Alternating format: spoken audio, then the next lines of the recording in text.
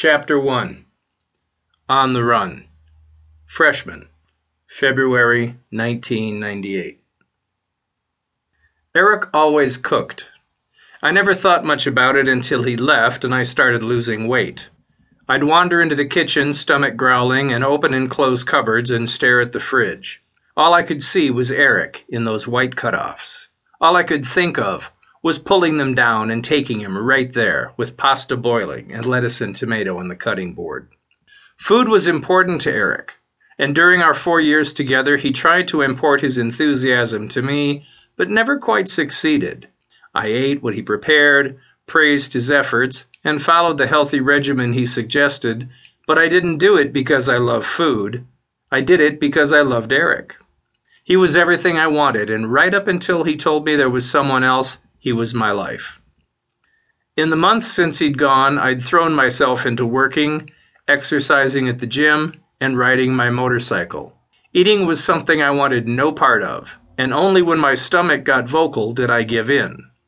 I also considered moving back to San Francisco, but as yet couldn't make myself leave the suburban retreat we'd shared.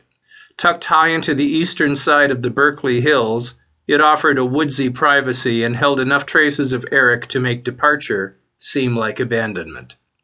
And at night, I'd hear raccoons foraging among trash cans and deer coming down to nibble the roses, everyone eating. Sometimes I'd lie awake and try to figure out where I was going. Dawn would arrive without answers. And then one Monday night, I skipped the gym and ordered a pizza because there was a flyer in with the mail, and the picture was so realistic the cheese looked like it was about to run off the page. I phoned in for a large with everything. The guy on the phone said 45 minutes. Eric hadn't liked pizza, and as I waited for mine, I realized I hadn't eaten any in 4 years. And for the first time since he'd been gone, it occurred to me that the relationship might have been just a bit confining. I had to laugh. A pizza, of all things, had pried open my eyes. The house was small, on stilts, and fronted by a long balcony, and as it was a warm night, I sat outside awaiting my dinner, anticipating a meal for what seemed like the first time. No more than 30 minutes had passed when a little green Geo Metro pulled into the driveway below. It had a red and white banner on its antenna, and the delivery man who stepped out wore a white painter's cap with the same logo. I watched him stretch as if he'd been in the car for hours, then reach back inside to pull a single box from a large vinyl warming envelope on the seat. While I'd already noticed his trim build and tan, it was this rear view that got me, and I experienced the same catch in my chest, the same rise I'd gotten so often with Eric. And then I absolutely knew this boy was mine. He couldn't have been more than 20 and wasn't especially tall, maybe 5'8", but he was put together, clad in a white t-shirt and khaki shorts. His feet were bare. "Up here," I called, standing, and he gave me a smile and started up the stairs. "It's $18.90, he said when he reached me. He seemed shy about the price, glancing down at the receipt. "Money's inside," I said. "Come on." I slipped through the open door without a backward glance, aiming for discretion while my body accelerated to readiness like a missile primed for blast-off. Money in hand, I hesitated.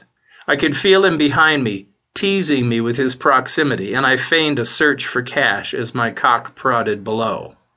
"Just a second," I said finally, now rock hard.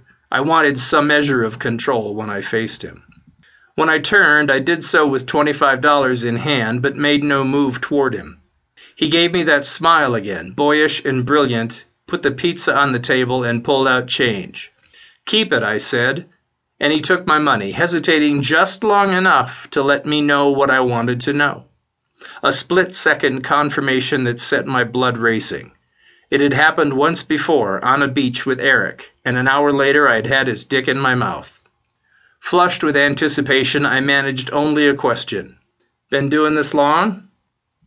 "Couple of years." "What's your name?" "Rob." "I'm Greg." "Nice to meet you, Greg, but I've got to get going. Pizzas are getting cold." He was out the door before I could say anything more, and I stood paralyzed for a moment, caught in the aftermath of a collision that hadn't happened,